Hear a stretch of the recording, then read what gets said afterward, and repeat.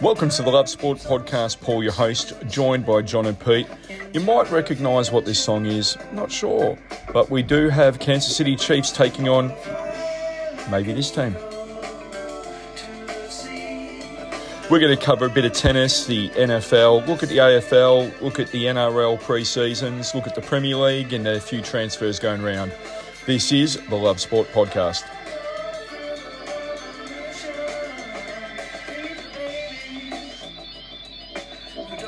To the Love Sport Podcast. I was about to say the Premier League transfer window, but it's not a Premier League transfer window. It's a European transfer window. And how did you find it, guys? First of all, how did you find it from your own team's perspective and then as an overarching kind of thing? Well, I'll kick things off from a Liverpool perspective and say incredibly disappointed. This is one of those things where you throw your Jude Bellingham shopping list into the basket and you go, let's go around and see what we can pick up. And unfortunately, Jude Bellingham was not available at the shop at the time. And so from a Liverpool perspective, it was quite disheartening because obviously there's a lot of little gaps that need to get filled. And, you know, we saw this actually happen about 2 or 3 transfer windows ago in January when Taki Minamino came in from Southampton. And it was just, you know, a slight breath of fresh air. That's all that the club needed at the time was literally one player to come in, give some fresh air. And that hasn't happened this time around. But, you know, as much as I might look at it from a Liverpool perspective, it's even worse from an Everton perspective where they're in dire straits of, you know, needing someone to give them a buzz. And instead of going to the transfer market and trying to pick up someone that, you know, a fresh face, a new, you know, person to talk to in the change room, instead of doing that, new head coach Sean Dyche decides to bring in some new rules to the squad, such as no long pants or track pants at a training session, so shorts only. No beanies that have, you know, little pom-poms on top, because if you can't wear it on a game day, you can't wear it at training. And his first training session, he's decided to do a beep test instead. So, you know, as much as I might go, Liverpool haven't done too well, Everton's done worse. But, you know, let's jump across to a Newcastle's perspective, because even though John might not be on the call at the moment, I can definitely kind of suspect what his vibe or what his thoughts would have been when it came to some of the movements and some of the players that kind of came in from a Newcastle perspective, because kind of the first question that got sent out to all of us was, what do we think of Anthony Gordon? Because very interesting one. And Paul, I'll leave it to you to kind of pick up here. But Anthony Gordon, thoughts? Well, for me, Anthony Gordon, he was, in the end, he was at the wrong club for him. I think he's a really fast attacking player, probably reminds me a little bit of Watkins from Villa in a way that doesn't have the finishing at the moment. I think he's amazing. I think that he'll be an amazing player. I don't think he'll be an amazing player necessarily for Newcastle. I think he'll be a good squad player. And so they probably paid over for a squad player, but when you're worth hundreds of billions or whatever they're worth, I mean, I think they're worth 20 or 30 times, you know, a club like Villa who's got a $5 billion owners, you know. So if you're going to get better and better, you have to have those guys. But I find it weird from his perspective. I mean, obviously he's going to go to a team that's going to play Europe. So that's pretty cool and everything. But he's not going to get regular games, I wouldn't think. So he's a really great squad player. John, we were just talking about Gordon, your signing. And we think for Newcastle to maintain their run, looking at Europe next year, he's a great squad player, but I don't think he'll be a regular. Are you talking about Anthony Gordon and the introduction to the Newcastle lineup? Yeah, good. Yeah, look, I didn't die there. I actually just decided it's time to stop pretending on my phone and just open a computer again. Yeah, look, it's an interesting one. I think it's all about squad depth and strength. Yes. Yeah. I think I actually think there's also a little bit of something else that's happening under the surface at Newcastle with Eddie Howe. We've actually got a very high percentage of players that are coming through from either, you know, well, basically, I'm saying basically like a bunch of English players. Yeah. And if you look at it, and there's actually quite a few actual Newcastle players in the team. It's a bit of a different style to the way that the other top clubs are going with their buying. Does that make sense? Yeah. We even bought Harrison Ashby, who, despite the fact he's a Scottish international, is from Milton Keynes.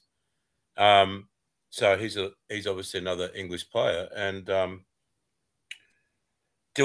think the interesting thing here is that what happens with Alan Saint-Maximin. I think he's got a big 6 months coming up. Yeah, there's no doubt about that. I think you bring up a good point about Alan Saint-Maximin and what that kind of future is going to hold from a Newcastle perspective, whether or not he hangs around, whether he goes to start and look elsewhere, and kind of what impact that we're going to see from Eddie Howe over the next couple of weeks and months as this Premier League season kind of kicks into gear. But I guess one positive is that Newcastle are not doing the Chelsea move of scattergun approach. We all knew that kid at school who would look over your shoulder and ask questions and be like, hey, what's the answer to this one? And that's kind of what Tom Bowley at Chelsea is doing at the moment, of saying, oh, that club likes that player, we're going to sign him instead. And you have to think, the players that they're bringing in, yes, quality players, but also, do they really need them? It reminded me, Pete. It reminded me a fair bit of Manchester United's last probably 10 years of signing players. They all sound fantastic, but they didn't seem to fit. And I know Man U's doing great now, but it does remind me. Look, far worse than what Man United did, but it seems that similar approach. Well, think of it in terms of, okay, so their most recent signing just before the transfer window was Enzo Fernandez, who's now become the most expensive player in British footballing history in a deal worth 131 million in the English Premier League. And you have to wonder, Enzo Fernandez, fantastic player. We saw him at the World Cup for Argentina and what he was able to do. Is he really a valuable player of that much dollar? Now, think about the players that they've already brought in. Joao Felix, who's come on loan from Atletico Madrid. We've already seen them throw many, many dollars and many question marks over financial fair play. And obviously the loophole that they're going around in terms of they're giving a long-term contract to these players and then extending the value over the period of that contract, rather than saying we'll pay 130 million up front, we'll pay it, in 5 installments over a 5-year period, for example. But yeah, it's a very interesting approach that they're putting in. You look at it in terms of their, noisy neighbours over at Arsenal at the moment, who are just quietly going about a business. They bring in the likes of Leandro Trossard, the very interesting, and Jorginho, as you mentioned, very, very astute signings from Arsenal, and a very interesting one bringing in Jorginho into the midfield. Like, Arsenal are definitely strengthening and bringing in good players at a good time at this point. Well, look, if we just go through a couple of them, Villa went into absolute meltdown the last few days because we didn't sign many players. But for me, you've got to trust a journey with a manager. And he has said, I'm not signing players unless they're the ones I want. We actually let go on loan and permanently 11 players and only signed 2. We've recalled a couple of players, and people are in meltdown. And I'm actually completely stoked because so many of the players we've let go they're on huge weekly salaries and weren't even getting a game. So I'm pretty happy there. Yeah, well, you guys are on an upward swing, and you're not going to win the title, so it's a good time to just consolidate that and prepare for next year. And look, very few clubs make the Christmas transfer window a turning point. We did last year, but the truth of the matter is our turnaround had more to do with coaching than with players. Absolutely. Absolutely. So yeah, I actually think that's pretty smart business. Yeah, I'd rather be doing what you're doing than what Chelsea are doing, because I actually think Chelsea back-ending contracts in any sport, especially with, it's a thing we more associate with salary cap leagues. But it's a guaranteed recipe for disaster when you kick the can down the road like that. Yeah, a really interesting article that you sent us, and I've been talking on different podcasts about the financial fair play rules, which they've navigated beautifully, but it's going to really kick them down the track. It's going to really hurt them. Bournemouth signed a number of players, some on free, some on loans. No one who really stands out there. They've let go of a lot of players. Brentford, pretty similar. They've got a lot of players on loan. So a lot of teams didn't spend much money. But I just want to go through what you were talking about. What I can't say his name, Murdoch. I can't say his name right. Is it Murdoch? Murdick? Murdick. Yeah, Murdick. 87 million from Shakhtar Donetsk. Yes. Bashali from Monaco, 35 million. Andre Santos. Hang on, I missed his name. What was it? Murdick? Yep. Right. You want to say that over and over again? I think that's a good name. And then we got Santos from Vasco da Gama, 18 million. The reason I'm reading this out, I want to make a point in a moment. David Fofana from Mold, and they're a Denmark team, aren't they? Yes. Felix from Atletico Madrid on loan. I can't say his name. I'm so sorry. From the gentleman Noni from PSV. Mandzukic. Yes, that's the one. Gusto from Lyon and Enzo Fernandez from Benfica. Now, the reason I bring this up, Shakhtar Donetsk, 87 million. Benfica, 105 million. That's going to set, especially a club like Benfica, who, yes, they're massive in Portugal, but 105 million for a club like Benfica, that's unbelievable money.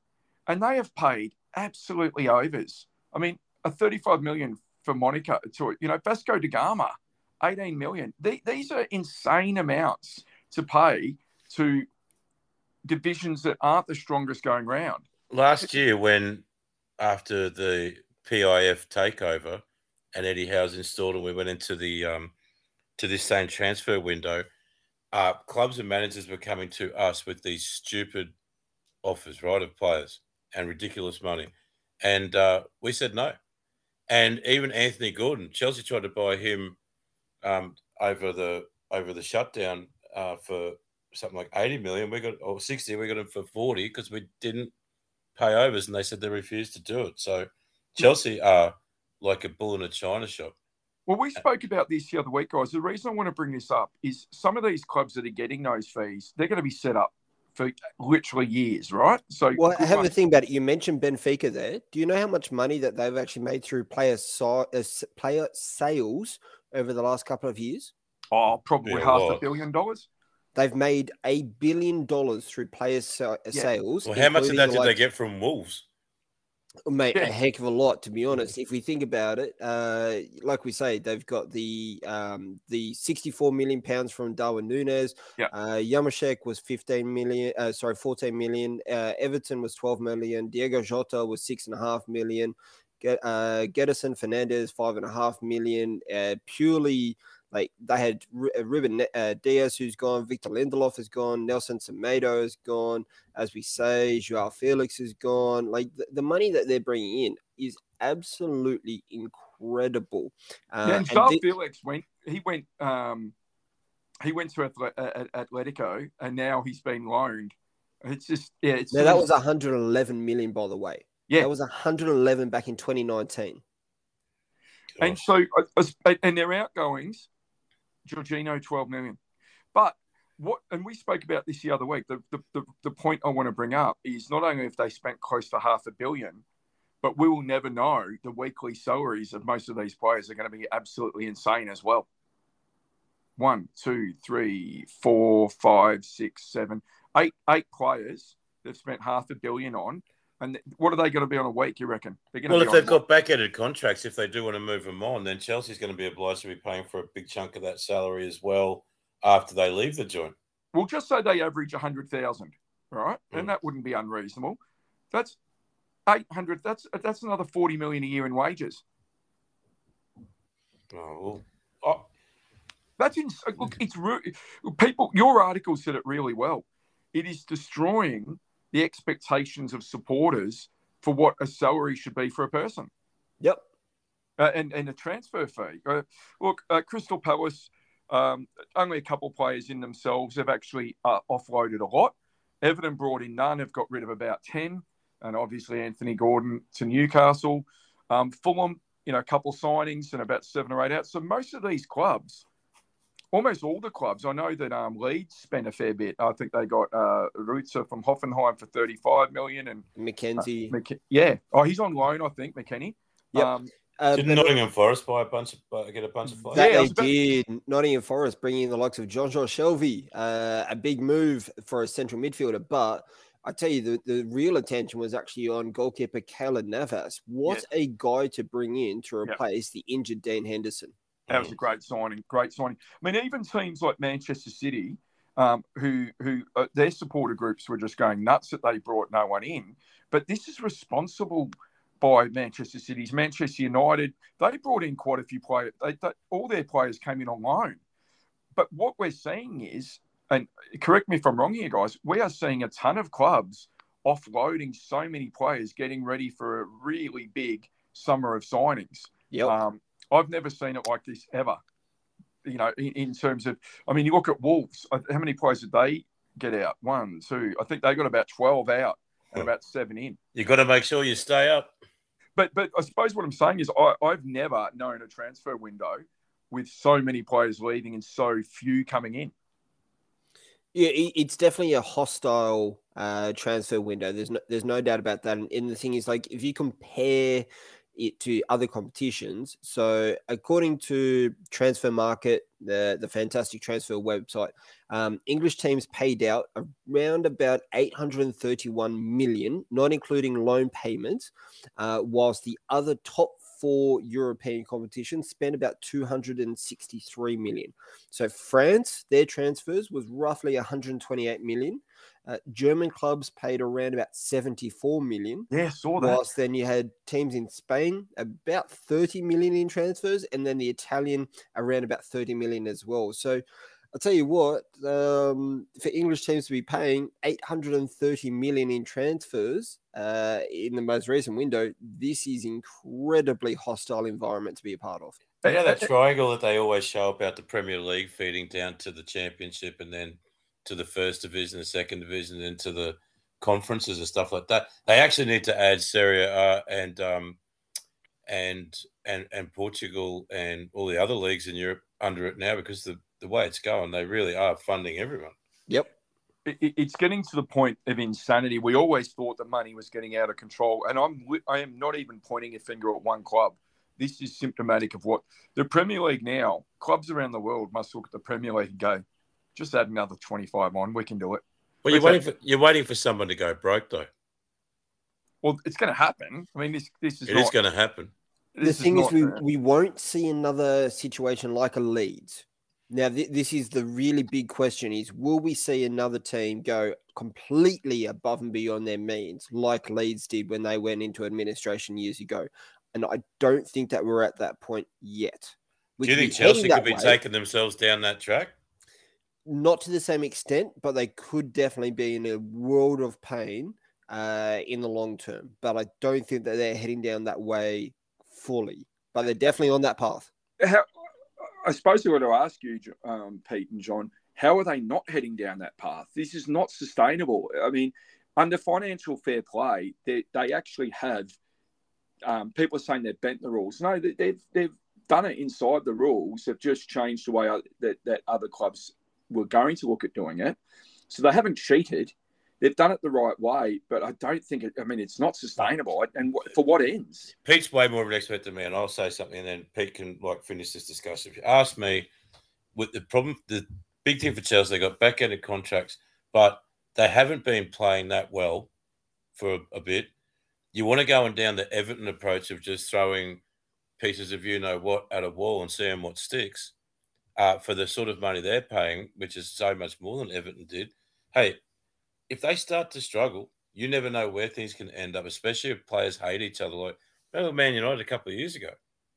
Yep. You come in and go, hey, what are we paying this guy $45 billion for? He's, he can't kick. No, I think they better watch out, because you never know what's going to happen. And they look to me as though they are out of control. And I think they've got Americans in charge, haven't they? They They do. do. They like to hedge their clubs. They're not there for the love of it. They're hedging. Well, look, the game, there's a ton of games this weekend. We won't do a full coverage of it, but what a massive game. Both ends of the table on Saturday night. Everton taking on Arsenal. I think Everton will be well and truly on the bottom of the table after this game because Arsenal's in fine form, playing beautiful football. Everton bereft of any kind of confidence. They'll be rooted to the bottom after this round. To be fair, if Sean Dyche walks away with a nil or draw, he will be absolutely buzzing in his first game in charge. And to be fair, that's what his expectation should be, at least walking into this, is don't care too much about scoring, just frustrate Arsenal and just kind of put in a good, dominant, hard-working performance at Goodison Park in front of their home support. And if they can do that, yes. Pathetic, though?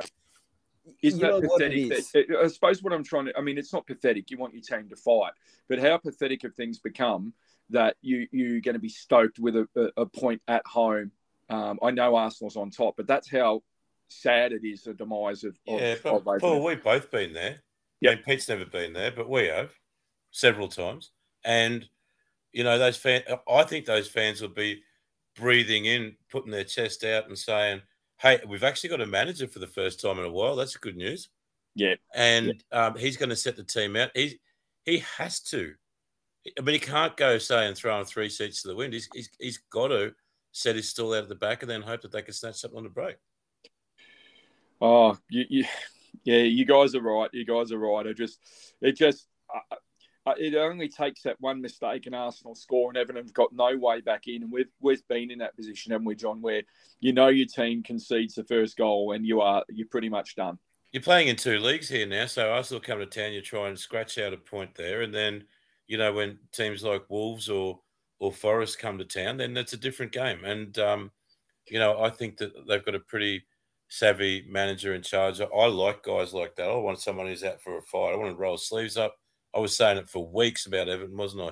And I think he's exactly what they need. I think he's a good appointment. He's a good appointment. And look, the other game that really strikes me down that end of the table is Forest hosting Leeds.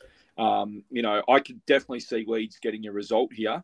But if Forest do win at home, they're well and truly clear of relegation after being down there for so long. And Leeds will be right in the thick of it. But you could see Leeds getting a result there.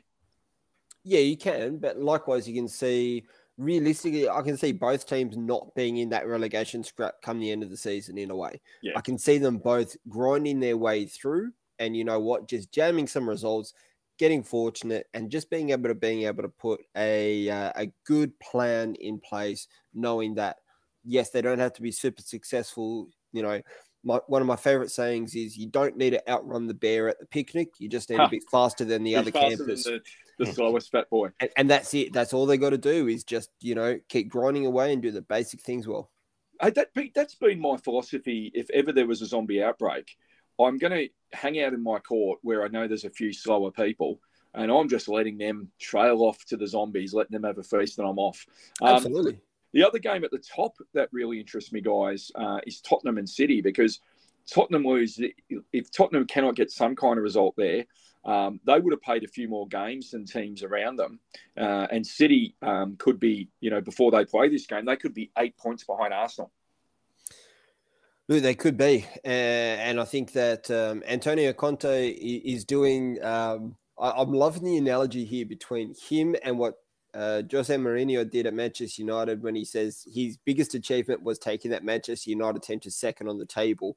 And this is almost what Antonio Conte is doing at Spurs, where he's taking that team as far as he can. He's making them stretch as far as he can. And you know what? If they can get something out of this game, I think they're going to be incredibly excited. I think that it's not outside the realm of possibility to be able to jam a result here, but you kind of have to look and go, City should be the dominant side walking into this performance and should be walking in as clear favourites on this one. Well, we're going to jump across to a couple other sports. A player that I don't like as a person, I don't know him, so it's really harsh. And a magnificent achievement for anyone, Djokovic winning another Grand Slam. I think, what is that, his 10th Australian Open? That can't be his 10th Australian Open, surely. Look, if it is, that would be absolutely huge. He's ranked number one in the world in singles. He's held this position for, what is it, a year and a bit, 374 weeks from what we can tell. So it is a sensational performance. Guys, that is his 10th Australian Open. Good gosh. He owns Melbourne Park. I'm actually in shock. We're seeing history that there's no way that will ever be repeated. Well, I'm going to take my hat off to him. I think I said something similar a couple of weeks ago. I'm not a big tennis guy, but I will say this. There hasn't been too many people who've had as many great words to say about Australia and the Australian Open as Djokovic has. And especially after what happened last year, for him to come back down here and just win it again, mate, you know what? He could easily have said, I'm never going back there. But he owns the tournament, and good on him. And he would have been on his 11th if he turned up last year, wouldn't he? Yeah, he would have been for sure. There's no stopping him. And in the women's, Sabalenka beat Rybakina in a really good final actually. So congratulations to Sabalenka as well. But I'm just in disbelief. I've read it 100 times and I've heard it more than that. And I still cannot believe he's won 10. It's mind-boggling to win 10 of the one tournament. And I know, I'm not sure how many Rafael Nadal's got in the French. It wouldn't be too far off that. They are two records we will just never see again. Well, we say that all the time, and then somebody does it anyway. I mean, we may not. Pete may. You and I, John, getting a little bit older. You see someone wear 10 Opens. I'm not sure if we will see that, mate. Well, I'm not going to count my days down based on tennis, mate, I can tell you. Guys, Rafael Nadal, 14 French Open titles. That's 14 years worth of titles. I thought he'd won about 10 or 11. 14! Well, I'll tell you what, coming on top of his career for Spain and soccer, that's pretty good. But look, that's, the Australian Open, they threaten to move it every year. And having been to the Open and been to other tournaments around the world, it is unbelievable. And the fan engagement is one of the best. You get visitors from overseas who say the engagement at the Australian Open is just unbelievable. It is really great. You go the first few days, you can go to any outer court and see people for under $50. You can compare your shoe sizes, get pictures on, it is a really, really great event. And can I ask you a question, Paul? When you say they keep threatening to take it away every year, who's they? Oh, sorry. The heads of Tennis Australia are like, if we don't get more funding, we're going to have to move the Australian Open to somewhere else. What you mean? Oh, so I keep thinking you mean they're going to take it like to Asia or something. Oh God, no. They're Tennis Australia. They're trying to get more out of, squeezing their best tournament and saying why they would move that from Melbourne is anyone's guess, but they would have to be complete morons. Well, even though they had another one of their fantastic tournaments, there's been about $1 billion put in by the Victorian government over the past 7 or 8 years, right? Mm. But why don't they say, they put $1 billion in. You can't tell me in that period of time they haven't got more than that from tourism, from the coaches who come here, the players, everyone. They've got way more than $1 billion worth of value out of it. But they never talk about that. It's the Chief Executive Officer, Craig Tilley, keeps saying it's going to go to Sydney or Shanghai. I mean, that's just someone, agitating for more money. Imagine if they put $1 billion into the Victorian school system. I know, but you don't get you suppose you do get the return. You get better human beings and so forth. I'm a sports guy, mate. That's a lot of money for a tennis tournament. It is, but as I said, the Grand Slam tournaments, there'd be way more than that $1 billion generated back to the Victorian government. I'm not doubting that, but look, the guy in charge always has to be spruiking, doesn't he? But maybe they should get the guy who's bought Chelsea out and get him to come down. Yeah. Well, look, the Sabalenka and Djokovic, congratulations. Another fantastic tournament. 2 Australian men won the doubles title as wildcards as well. And I always like the doubles. It's one of the only times you ever take notice of it. guys, AFL and NRL are doing their pre-seasons, and what I absolutely love about the pre-seasons, I don't like anything about them, to be honest, but I love that how they talk up the team. Oh, this player's burning up the track, and this team are they're poised for final success. They've had the best pre-season ever, hey? Oh, look, the one team that's not saying that at the moment in the AFL is St Kilda. I think they're down another 3 or 4 players injured in the pre-season. They cannot take a trick, that club. But that's the thing. That's the thing about pre-seasons. You kind of want them just to get over and done with because you don't want to see the injuries. They train in the peak of summer. There just seems to be more and more injuries happening in pre-season every year, and that's all you want. You just want your club to get through. I wouldn't even care if they didn't play practice matches against other teams. I don't know about you guys, but I've never won a championship during a pre-season tournament. So but you can lose it. You can lose it, Pete. Yeah, mate, you absolutely can. I think what you mentioned there about the injury records, about players who are really struggling, teams that are trying to gel everyone together, you can definitely lose it in those times as well. Is there any surprise, though, that it seems to be in the last few years, the teams that are around about the mark or less, that seems to get a lot of the injuries? That's got to come down to the money they spend on medical and stuff as well, or is it just pure bad luck? No, it absolutely comes down to medical. I was actually reading an article just the other day where they were talking about the fact that Penrith Panthers, I believe, have not had a serious long-term injury in like a 5-year or 6-year cycle. Wow. Because of the emphasis that they're putting in terms of their sports science work, in terms of how they're doing player management. It's an incredible stat. I'm trying to find it right now, and when I do, I will be more than happy to pop it in our Facebook group. Considering that sport. Here we go. So ACL injuries total over teams over the last 11 seasons. So Roosters have had 11 ACL injuries over the last 5 years. Wow. Still not the most in a 5-year period. So the Panthers had 13 ACL injuries between 2014 to 2018. And in the last 4 years, they've had none. Wow. Yes. That's amazing stat. We talk about hard and soft salary caps in sports, right? And, it's a big bugbear of mine. I believe we should do a luxury tax.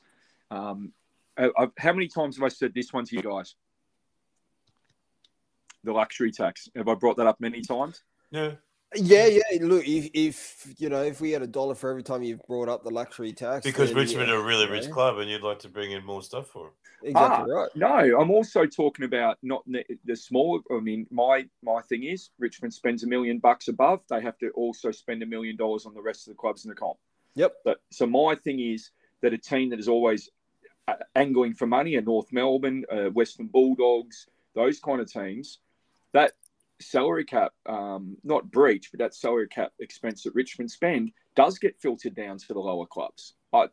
That's just one of my things, and I do not think there should be a soft salary cap on administration, medical, or anything like that. That's just me. I don't see any point in being a big club if you're not allowed to do certain things. So where I did some research, Pete, you'll like this, is that the bigger clubs, and like Penrith, the bigger clubs are spending an absolute fortune, which a soft salary cap doesn't come into, on their facilities. So, for example, a team like Richmond's got 12 plunge pools that can be heat and cold. Yep. You know what I mean? And so things like that do help clubs. Geelong's facilities down there now are absolutely first rate. So West Coast Eagles have the same. So you can kind of skirt around it by having those luxuries, I suppose. Yeah, exactly right. And the thing is, like, it is all to do with player welfare and player management, because the thing is, yes, these sports are here to be able to provide entertainment for fans, but they come to be able to see players playing at their best, at their peak on a consistent basis. So I'll tell you what, it is huge to be able to see things like that. And player welfare is absolutely a huge part of the game.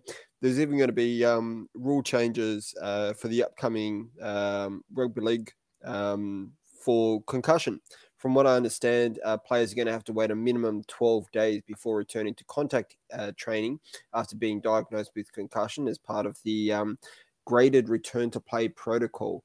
So that's been an increase from 7 days back in 2021 It went to 11 days in 2022, and then potentially this year it will be updated to 12 days for concussion. So, tell you what, that's the bare minimum that is kind of a requirement.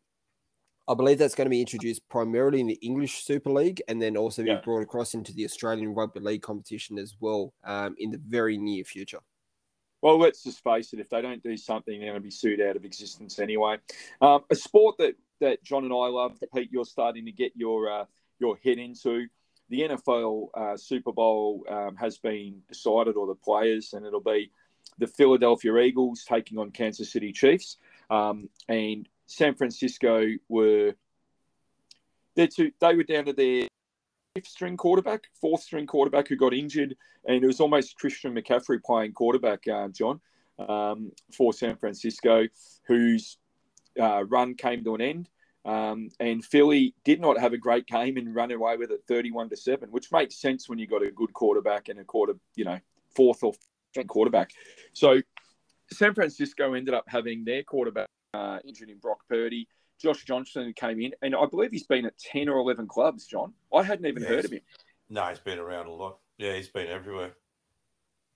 So their total passing yards for a whole game was 97 yards.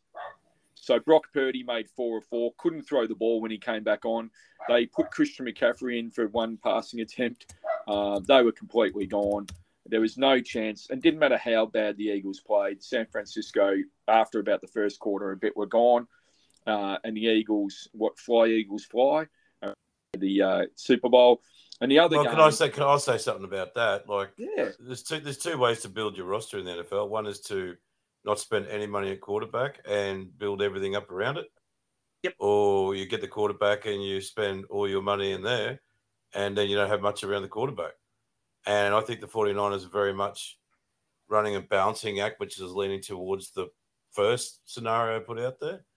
Yep. And you know what? Good quarterbacks have another problem. They can't get away out of the way of coverage or out of the way of the pass rush, and bingo, see you later.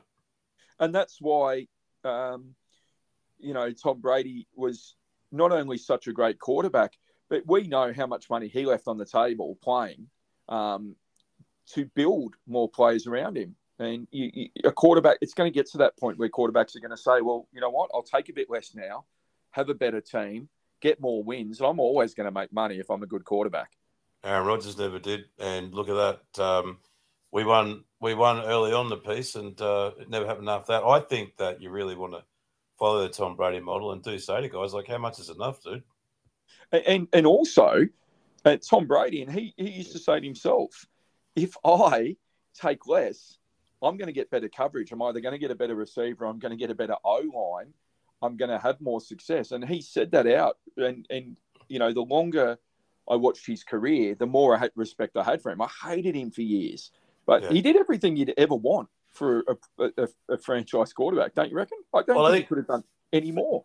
No, he obviously couldn't have done it anymore. It's the greatest player of all time at that position. Yeah, I'm glad you said at that position. But, look, I mean, now you've got a problem in the NFL where people are paying that ridiculous, massive amounts of money to, I believe, pretty mediocre quarterbacks. Say, for instance, Dak Prescott. I don't think Dak's the main offender, I would say. No, and I don't want to vilify him either. Dak's also got a very good team around him, so it's better managed. But you look at Arizona. I mean, what in the name of goodness are they doing paying Kyler Murray the money they're paying? I do not know. I'd say what's going to kill him in the future. Pete, for perspective, this guy hasn't really proven himself, and he's getting. I don't know what he's getting paid. He'd be $40-odd million, wouldn't he, a year? He's the highest paid quarterback he was. Yeah. He's the highest paid quarterback in the NFL. He hasn't. And to quote the great Mark Schlereth, he hasn't put an ounce of in the bucket. So it is that balancing act, and the smart quarterbacks over the years are going to take less to have better players around them. That's the only way it's going to work. There is an increase of about 15 to 20 million next year, I believe, for every team. So that's drop in the bucket, but it's still okay. The Bengals and Chiefs game was fabulous, but I liked both teams, John, but the officiating was horrendous. The Chiefs, play after play on third down, we're getting some Tiggy Touchwood and I was going for the Chiefs, but some of the refereeing was you don't want to say refereeing's cost you a game, and the decision at the end, where for the first time in the game, Mahomes had run out, done a running play, got the 10 yards, and then was pushed over the line, which we always know once the quarterback's over the line, you can't touch them. Everyone can say that decision cost the Cincinnati Bengals a game, but there was a number of really bad decisions throughout the game that got the Chiefs out of a lot of third and downs. I just thought it was the worst officiating I'd seen in probably a couple of years. Well, let's say something in the NFL, because I got to say this, that I used to think when I was a younger man, I used to think that officiating in the NFL was the best in world sport. Yeah. I was always marveling at how on point they were with everything. That's an American phrase. And I would say that you say, the good coaches say, well, it should never have been in the hands of the referees. But I got to tell you, I've seen way more games in the last 5 years where you could say the officials cost that team that match, not just on one play, but throughout. And I actually think that the quality of the officiating in the NFL these days is an absolute disgrace. And for the amount of money that they're paying, time and time again, the same thing happens. It was really, really bad. But look, on a positive note there, Patrick Mahomes, 326 yards, 2 touchdowns. I think that was his 5th AFC title match in a row, I think. If not 5th, it'd be his 4th, which is pretty darn amazing. And I just think he's the best quarterback, I've ever seen. I know you say Tom Brady's the best it's been, but Mahomes is the best I've watched. That's really? just my opinion. Okay. Oh, mate, he does things I've never seen done in the game. So Aaron Rodgers did all that, and so did I was never. So did Dan Marino. Yeah. Okay. Well, Dan.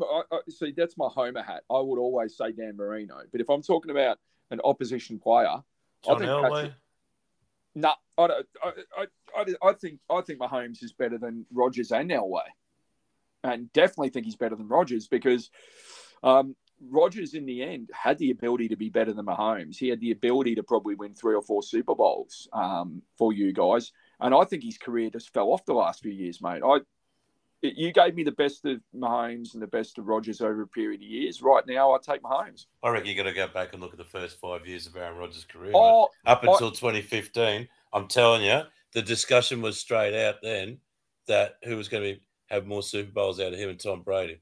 Hey, mate, I was in that argument with people who followed the Pats and other teams. I was right there with you. And I don't roll around on the floor talking about Aaron Rodgers. You know that.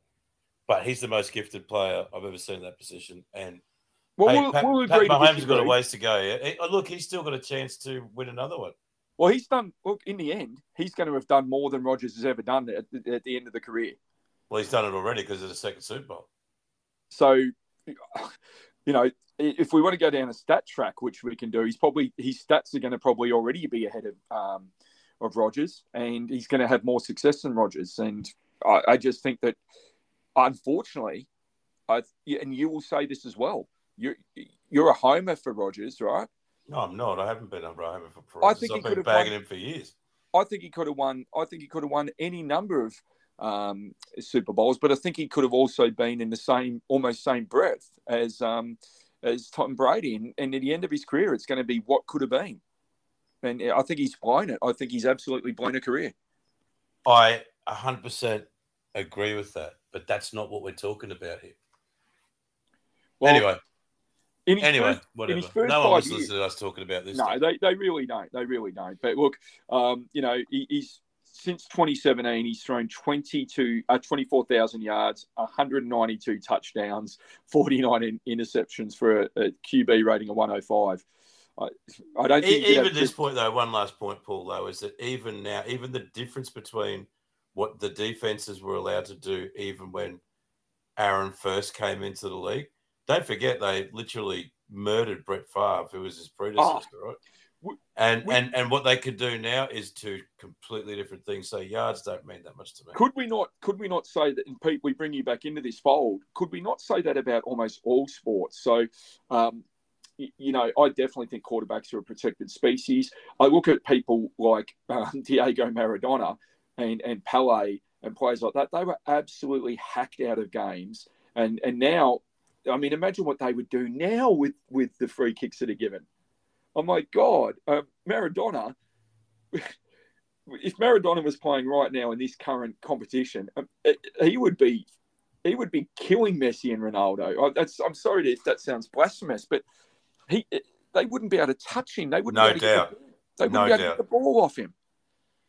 Likewise, you could throw in the original Ronaldo, as in R9 Ronaldo. Likewise, you could bring in Adriano and lots of other players. And the thing is, I totally understand and respect what you're saying there, but we also have to respect the present. And so we only get to where we are now as kind of protected people because of what happened previously. Absolutely. And so we have to really work out how we want to dictate the future from here. Do we want to try and penalize teams for trying to find an advantage in whatever way that they can? Or do we want to try and celebrate creative success? And I think that, although it's more Instagram worthy, it's more TikTok worthy when you can be able to pause a game because you get a free kick and you get the opportunity to set everyone's cameras up, and for the next 20 seconds, we're all filming the footage. It's more advantageous in that sense, but at the same time, you're destroying the flow of a game. And for me personally, I kind of don't want to see professional sport in whatever sport it is, whether it's basketball, football, futsal, European handball, tennis, whatever. I don't want to see sports turn into what unfortunately is the NFL at the moment, whereby games literally stop for ad breaks and where we have realistically, 20 minutes of actual play over a 3-hour period, if you collectively put it all together. Well, the thing is, I mean, you can say this about any sport. I look at NBA and I think of the Detroit Bad Boys up against guys like Michael Jordan and so forth. I mean, it's really hard to compare eras because when people try and tell me LeBron James is better than Michael Jordan, I laugh because Michael Jordan he'd score 60 a game right now. He would, because they got hacked out of games again. And is LeBron James one of the greatest ever? No doubt in the world. But then we don't look at guys further back than that. Bill Russells and Chamberlain. Chamberlain won 11 titles. Bill Russell, 6, stuff like that. You're right. You have to look at the past and respect the present. You're 100%. I like Pete's point about the advertising dominating the game and getting the flow of the game. I totally get it. I'm with that 100%. I do think what's interesting though is that all the major sports they're being changed by outside forces. Yeah, and I don't think it's all to do with the mental health of the players, to be honest. No, look. I really come across like just the worst player ever worst supporter ever when I say this, but I do yearn for so many things from years ago. Just the corporization, like in Aussie rules, there's only handful of grounds now. Hey, hello, Cap. How you doing? Yeah. See, that's good argument put forward there. That's Wayno. And honestly, probably arguing my point about Rogers, which I love. But I yearn for those days. I think you're right. I mean, the amount of money that was just spent in the Premier League, as we said, the transfer windows, it can't be doing anything good for the sport. It just can't. No, it really can't be. And yeah, look, this is taking a huge deviation in terms of how this discussion's kind of gone. But you know what? That's part of what happens when the three of us get together on a call and we all try and solve the problems of the world. But you know what? The thing is, we are speaking in terms of what so many fans at home and how many people really engage with their sport. You know, we're one of the ones that try and voice the frustration and try and, respect the solutions which are out there on offer and understand the fact that realistically, the three of us are not in positions to try and change anything, but we're a voice to be able to help change things. I do want to apologise Bill Russell from the Celtics won 11 titles. Wilt Chamberlain is just one of the greatest scorers that ever played. What one of his best stats is, I think you might like this. I know you're not NBA fans. Wilt Chamberlain, in his 63 years of life, they believe, and I don't think this is a good stat. Doesn't he hold a record off the court? Yeah, 20,000 women, they believe. 21,000 women. He was a lifelong bachelor. 21,000 women. That's just mutual masturbation. It feels wrong. But that's one of his great stats. Jeez, well, Pete just said we were taking a couple of left turns and we just took a big one there. That stat really wasn't required. Pete, any thoughts on that? Is it too late in the call to put the car in reverse and go back the way we were chatting before? Because mate, we might need to do a spin here. Is there that, or the cat's going to have to get involved in the discussion a bit more?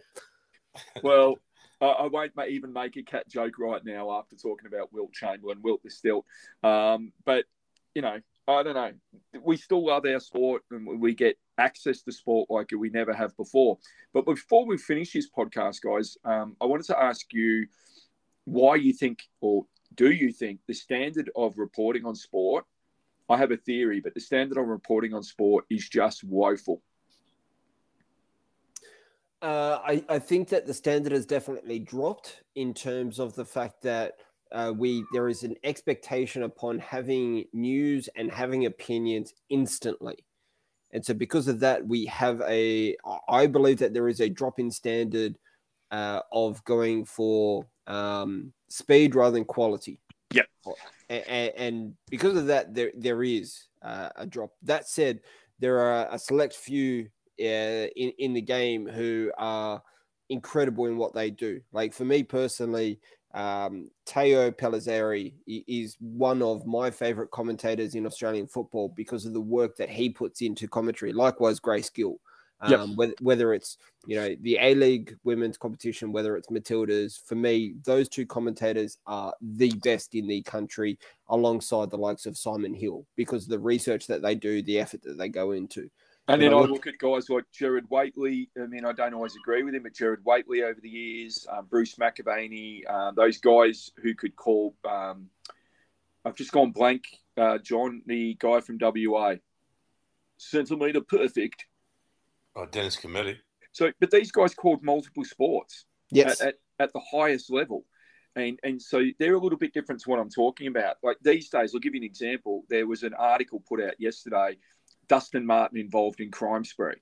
That was the heading, right? And you had to click into a paywall to get beyond the story. His car was stolen. I mean, that clickbait mentality is taking over the world. And to me, it's ruining sport journalism. Absolutely. Yeah, John. No, that's all right, Pete. I've got very strong opinions on this, and we've talked frequently, not on this podcast, but one thing, the standard of journalism, full stop, has gone through the toilet, and that's written. I don't think there's a sub-editor anywhere near any of the articles that go out. I think that there's a 24-hour news and a 24-hour sports news cycle that's in continuous parallax, that's looking always to find something content rather than quality. It's just quantity, and it's repeating of the same stuff. And I really do think that you can actually, much as you always have been able to see in news outlets, there is a direction and a agenda that comes through every news outlet, and that is being followed to a T by the sports journalists, if they still call them that. And then, of course, you have a whole heap of people who are just baking stuff out on the sidelines that just add to the noise. And that's why I don't do social media anymore. And I think that the quality of sports journalism, quality newspapers or sports outlets like the Australian and places like that, it's just so hard to find anyone who's worth reading it. And no one writes a long-form article anymore. Everything's short. It's boring. And even when there is a long-form article, if you're reading it online, you've got about 20 ads in between, where sometimes you have to scroll back to part of the article. You send through a lot of articles to read, and they're fabulous. You have to just take your time to find the right articles, don't you? You do. You have to know who you trust and the voices that you can understand and respect. And I was actually thinking about this while John, you were saying just then. Is to be fair, like the three of us, we're realistically we're nobodies. But the thing is, we do spend a lot of time doing our research into this. We do put a lot of love and respect into what the voice is that we're trying to create. We absolutely understand the work that Paul that you put into the Love Sport podcast and what you do with your Villa podcasts and everything else on top. And yes, in a way, people would be fair if they wanted to dismiss our opinions and whatnot. But the thing is, we do put a lot of time and effort into this. Likewise, there are those select few shows that for me personally, if I wanted to listen to a football podcast, my first one is Guardian Football Weekly. Number two is Football Ramble, because the guys put time and effort into everything. Whether if I want something that's super quick, but not always going to be, the best news or the most authentic news, well, then there's plenty of shows that I can go out to and go listen to. Because the thing is, it takes time to produce quality. The Football Ramble, Pete, is still hilarious too. Absolutely. And your namesake was my favourite person on that show. Oh, mate. Absolutely. I agree. Look, and that's what I'm talking though, Pete, about the angle and the agenda of the outlet that they work for. Because I used to really love the Guardian Weekly, especially when AC Jimbo, people like that were there. Yep. But I got to say that every time I ever look into that now, I'm just dealing with the same overall agenda on social issues that I can get like when I walk through the school gate. And I don't want to hear about that all the time when I'm listening to sport. I actually feel that a lot of people out there yearning for a separation of that stuff. Well, we do sometimes get political, but we try not to get too political about it all, because in the end, you're right. I mean, I listen to a lot of American sporting podcasts, but I've dropped off huge time because there's not a show that doesn't become political at some point in the agenda. It just destroys me. It really hurts. It hurts because you know what? I honestly don't care what they think about those things. It's hard to say. I did. How's this sound? I did care maybe 8 or 9 years ago when it was interesting, right? To hear something on every now and again. It's like, well, this is a breakthrough like this. Okay, let's say if somebody is the first person who, I don't know, does whatever. Okay. But I don't want to hear about it every single time the next person comes. I don't care. Do you know what I mean? Yep. It's like being the third person to not break a world record. So, okay, next. Well, guys, it's been another good pod. We've covered quite a few sports. I always throw different sports at you, as you know.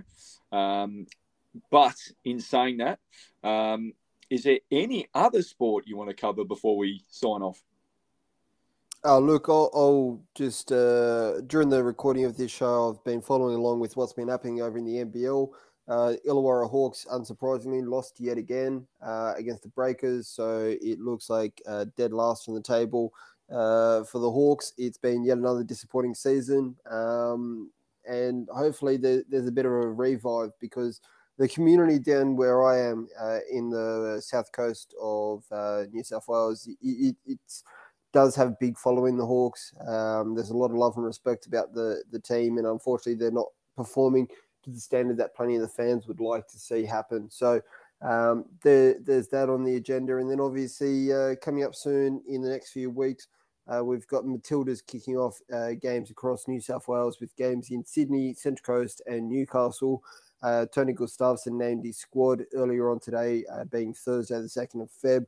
And he's mentioning there that 80 to 85% of the squad is pretty much locked in for the Women's World Cup squad. But, if you follow along with the breadcrumbs of who are the consistent players in the squad, you'll pretty much know 95% of the squad is already locked in.